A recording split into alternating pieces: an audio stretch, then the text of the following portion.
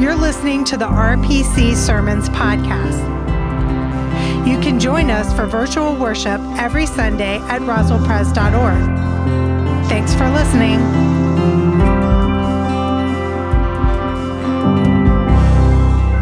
Welcome again to Roswell Presbyterian Church. It is great to be in worship with you this morning. I want to remind you that we are transitioning on August 15th to our new worship schedule. As I said at the very beginning of the pandemic, as we reopen, it's more of a turning the dial on and less of an on-off switch. So we're trying to kind of switch our mode of ministry for the last year and a half. We've transitioned all virtual, and now doing in-person is taking all of the wisdom that we can muster as we kind of plan out with the resources we have, what God is calling us to do and to be. So please be in prayer for the RPC leadership as we figure out how to come back and do ministry that God calls us to.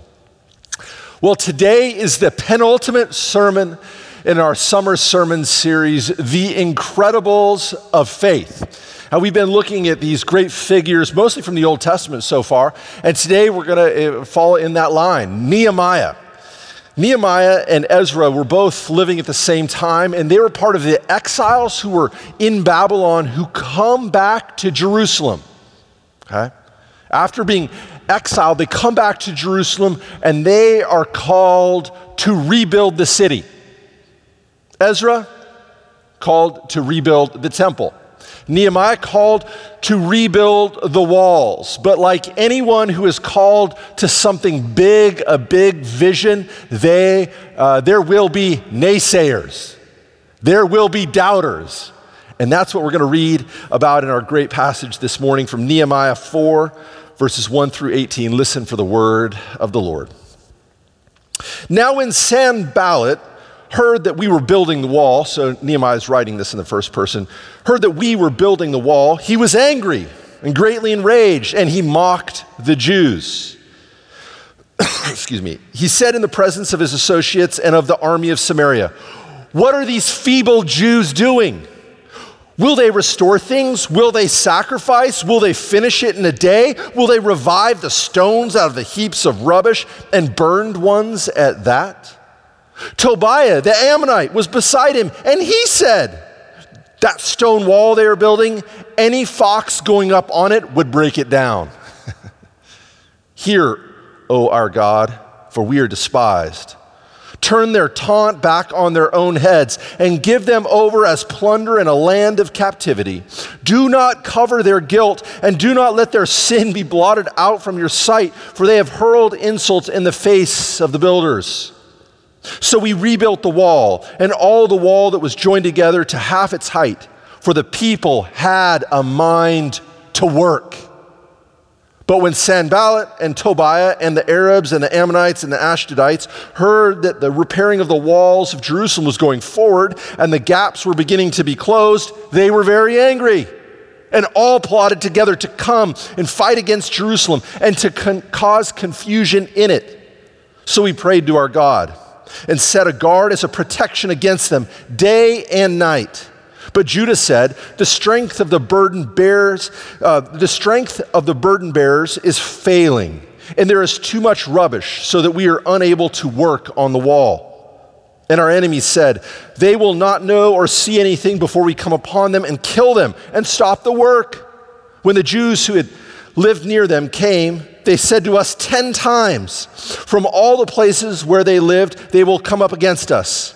So in the lowest parts of the space behind the wall, in open places, I stationed the people according to their families, with their swords, their spears, and their bows. After I looked things over, I stood up and said to the nobles and the officials and the rest of the people, do not be afraid of them. Remember the Lord who is great and awesome, and fight for your kin, your sons, and your daughters, your wives, and your homes. When our enemies heard that their plot was known to us and that God had frustrated it, we all returned to the wall, each to his work. From that day on, half of my servants worked on construction and half held the spears, shields, bows, and body armor. And the leaders posted themselves behind the whole house of Judah, who were building the wall. The burden bearers carried their loads in such a way that each labored on the work with one hand and with the other held a weapon. And each of the builders had his sword strapped to his side while he built. The man who sounded the trumpet, well, he was beside me. This is the word of the Lord. Thanks be to God. Let us pray. Gracious and loving God, we ask that in the next few moments you might be our teacher, that you by your Spirit might speak a word only you can speak. That this rebuilding process, this rebuilding the wall, this story about Nehemiah may not just be trapped in an ancient past, but by your Spirit it might spring to life. It might speak to us here today. Now may the words of my mouth and the meditations of our hearts be pleasing in your sight, our rock and our Redeemer. Amen. Outside of 9/11, probably the event that most affected me psychologically was the Hurricane Katrina. I remember watching on television as the trees were blown sideways. I remember watching the waters rushing over buildings, people screaming and waving on the tops of their houses. I read stories about people huddling together in the Superdome, others being exiled to Houston and other cities. I remember thinking, is New Orleans gone forever? Is the city dead? I recently read Wright Thompson's great collection of essays, The Cost of These Dreams, Sports Stories and Other Serious Stuff. I wanted to read it because I just finished Pappyland, and I thought Pappyland was one of my favorite books of the year, and so I read it. The book's title also is a Drive-By Truckers line, so I thought this is going in the right direction. And the book really hits on the Venn diagram for like my sweet spot, where it connects sports, music, and the meaning of life.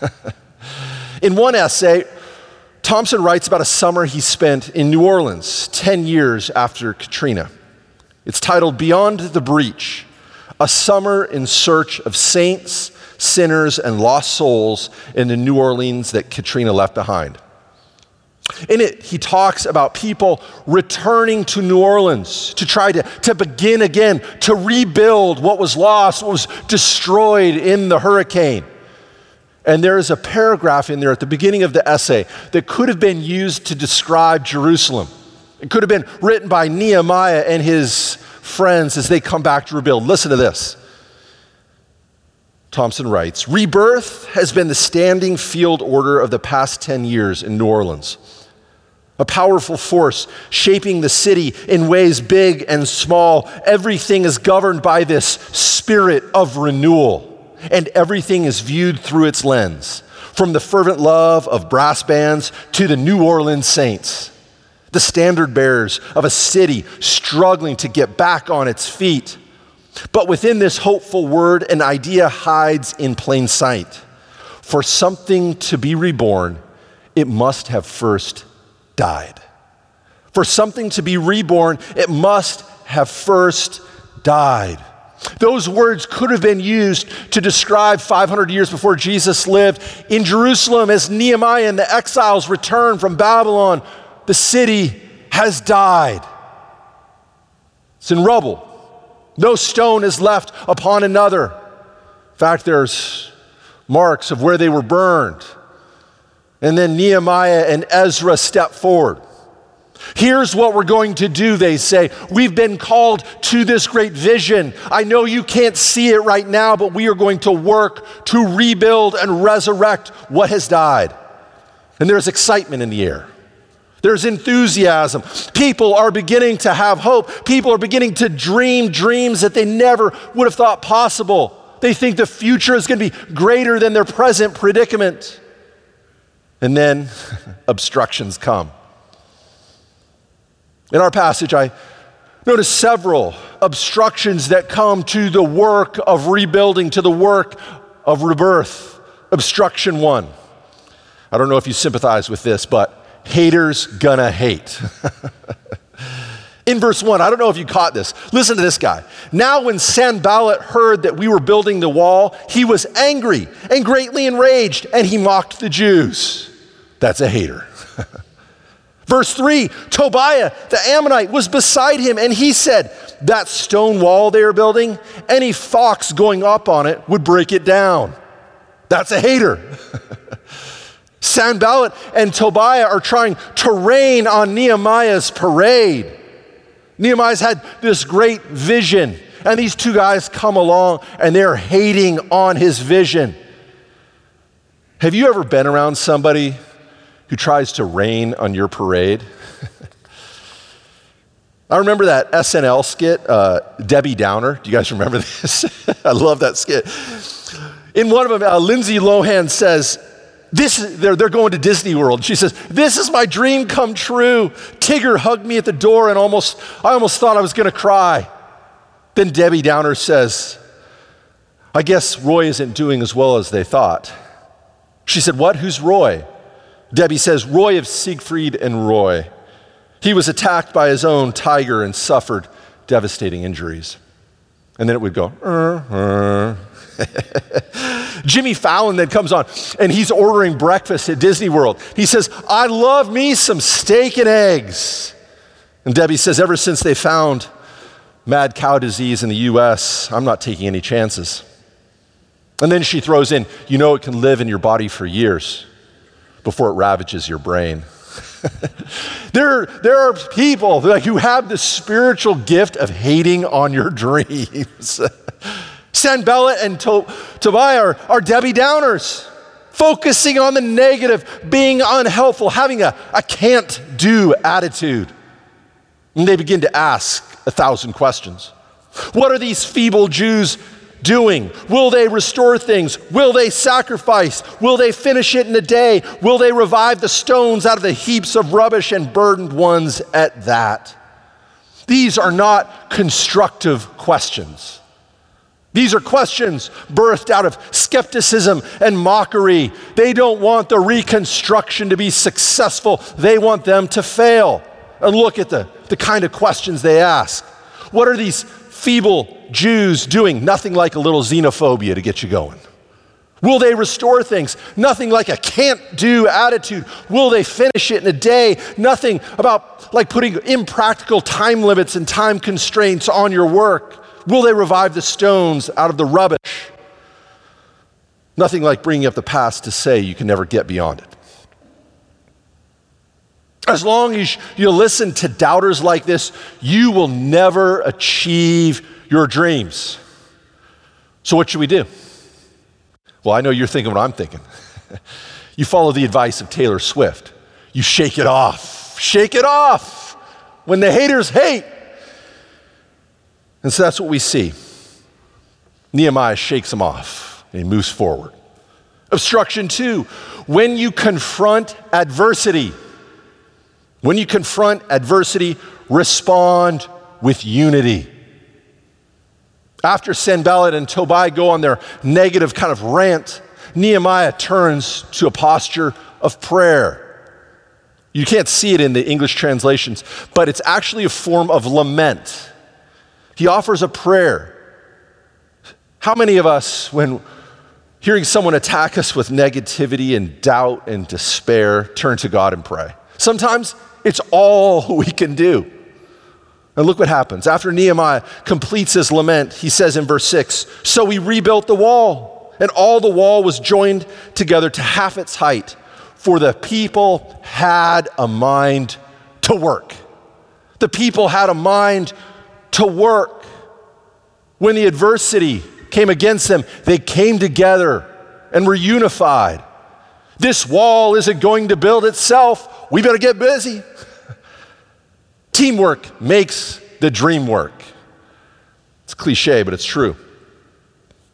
When we let go of our differences, when we don't care about who gets the credit for the work, there's no telling what we can do. I mentioned I was deeply affected by the tragedy of Hurricane Katrina. Maybe one of the reasons why it was is I had the opportunity to go and help at a couple different occasions, go to New Orleans, Bay St. Louis actually, and help in the rebuilding efforts. And so several years after the storm hit, I took a bunch of college students to Bay St. Louis, And we went to go work with a church to help rebuild, paint, construct. Well, one of the guys in our group was a guy named Frazier. And Frazier was from Malawi, Africa. He'd actually never, ever been outside of Atlanta other than when he flew in to go to school. He went to Mercer. He was a fascinating guy. So we drove to Bay St. Louis, Mississippi, and I remember him sitting in the back row of the van I was driving. I could look in the rearview mirror, and he was wide awake the whole time, just looking at everything. And we get to Bay St. Louis, and they gather us in a circle. They gather us in a circle, and we go around and introduce ourselves, say where we're from, why we came. And it comes to Frazier, and Frazier says, I'm Frazier, and I'm from Malawi, Africa. And our host was this guy, he had probably never left Mississippi, and he says, what, you're from Malawi, Africa? Frazier said, yeah. He said, well, usually we go there to help people, and you've come here to help us? Now, obviously, he hadn't read our partnership over paternalism principles at RPC. But we said, who cares now? As long as you can paint, as long as you can hammer in nails, we're in this together. We got working. It was an important moment to realize that no matter our diversity, when you confront adversity, you respond with unity. And the Israelites who respond to the adversity after they've been in exile in Babylon and come back, they come together. They have one mind, it says. They work with one mind. Obstruction 3. How do you respond to the threat of danger? Listen to this, verse 7. When Sanballat and Tobiah and the Arabs and the Ammonites and the Ashdodites heard that the repairing of the walls of Jerusalem was going forward and the gaps were beginning to be closed, they were very angry and all plotted together to come and fight against Jerusalem and to cause confusion in it. The haters have gone from just hating to threatening bodily harm. So what are the Israelites going to do? How are they going to continue the work? I don't know if you noticed, but they have a combination of prayer and action. Verse 9, it says, so we prayed to our God and set a guard as a protection against them day and night. Did you notice that? They prayed for and worked for protection for the workers. If you read much theology, you'll see that there becomes a distinction between spirituality and action. One set of writers will write that really when you pray, when you go to church, when you do spiritual things, that's when you're really doing the Lord's work. There's another group of writers who will say, no.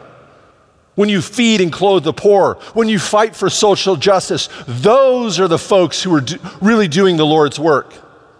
And I've really come to think that that's a false opposition. These are really two sides of the same coin. We need to pray and protect people. We need to pray and work. They go together. We cannot have one without the other. They go together. An example of this comes, I was thinking about in Bruce Springsteen's song, My City of Ruins. I don't know if you heard it. I first heard it after 9/11. I remember hearing him sing it, and I was almost moved to tears. It was such a powerful, almost gospel song that he brings. Later, I discovered that he actually wrote it first for his hometown of Asbury Park. It could have been used for Jerusalem 500 years before Jesus. It could have been written by Nehemiah. Listen to how it begins with Bruce describing the situation his city is in. He says, there is a blood-red circle on the cold, dark ground, and the rain is falling down. The church doors thrown open. I can hear the organ song, but the congregation's gone.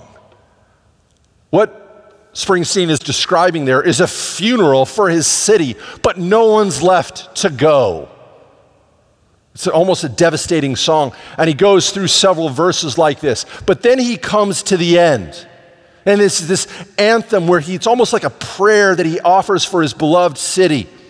And he sings, with these hands. And then he says, we pray for your love, Lord, with these hands. We pray for the lost, Lord. We pray for the world, Lord. We pray for the strength, Lord. It's this combination of prayer and action. We've got to pray, but we've got to work to protect the workers. With these hands, I'm praying for you to use them, in effect. In this work of rebuilding the city, we need prayer, but we also need to do the work. Every person who dares to call themselves a Christian needs to have both of these impulses, both to pray and to work. The life of discipleship, of following Jesus Christ, is one of prayer and one of work. Obstruction number 4. You can become overwhelmed by the amount of work there is to do. You just look at my email inbox. It can be overwhelming, the work that we are called to. Verse 15, when our enemies heard that their plot was known to us and that God had frustrated it, we all returned to the wall, each to his work. From that day on, half of my servants worked on construction and half held the spears, shields, bows, and body armor. And the leaders posted themselves behind the whole house of Judah who were building the wall. Friends, there's a lot of work to be done. So remember, none of us can do everything, but we can do something. None of us can do it all, but we all can do something. We can contribute. Here at RPC, we try to provide many ways for you to get involved. I don't know if you saw, we have started partnerships, spiritual friendships with our friends at Groveway Community across the street. We're looking for 15 folks to build spiritual friendships, often on Zoom. You can do it from the comfort of your own home. Just making friendships, letting people know they're not alone, they're not in isolation. We are here for you. We need 15 people to sign up. Did you know we're starting a program for the underemployed to help folks learn interviewing and job skills? We're praying for them, but we're also working for them. Did you know that we just had the AC go out? You can give of your resources, tithes, and offerings to help the ministry happen here. We can't do it all, but we can do something. In Wright Thompson's essay about the aftermath of Katrina, he talks about a guy named Steve Gleason. And if you know Steve Gleason, blocked a famous punt in the Superdome. It was the first game back that the New Orleans Saints played in New Orleans. And Steve blocked this punt, and he was like a walk-on. I mean, he barely made the team. He's from Spokane, Washington. And actually, I grew up with him in this tiny little church, maybe 100 folks, River Ridge Christian Church. And shortly after he blocked that punt, Steve Gleason was diagnosed with ALS. And there's a documentary about him on Amazon Prime, you can watch it. But fascinating guy. He's constricted to a wheelchair. All he can move are his eyeballs. And you would think, oh, this guy, there's nothing left for him to do. He can't do anything. Well, if you follow his journey, he's become one of the biggest advocates for New Orleans and the recovery effort and for people with ALS. He said, I can't do everything. I'm stuck in this wheelchair, but I can do something. I can do something. He has become such a leader and servant. And it's a witness to me that we all, no matter our station in life, no matter how young we are or how old we are or what we're constrained by, we can do something. God has called us to rebuild the walls, to rebirth. And so the question is, will we have the courage, the intestinal fortitude to step forward, to pray, and to work? Let's pray. Gracious and loving God, we ask that you might hear our prayer, that we might have the courage, the energy, the wisdom to know how you call us to serve. Wherever we're at, we can't do everything, but we can do something. And I thank you for that. And I thank you for this amazing congregation and how you've brought us together. In your name we pray. Amen. You've been listening to the RPC Sermons podcast. Please let us know you're here by visiting roswellpres.org and signing our digital friendship register. May the grace and love of God be with you today and throughout the rest of your week. Thanks for listening.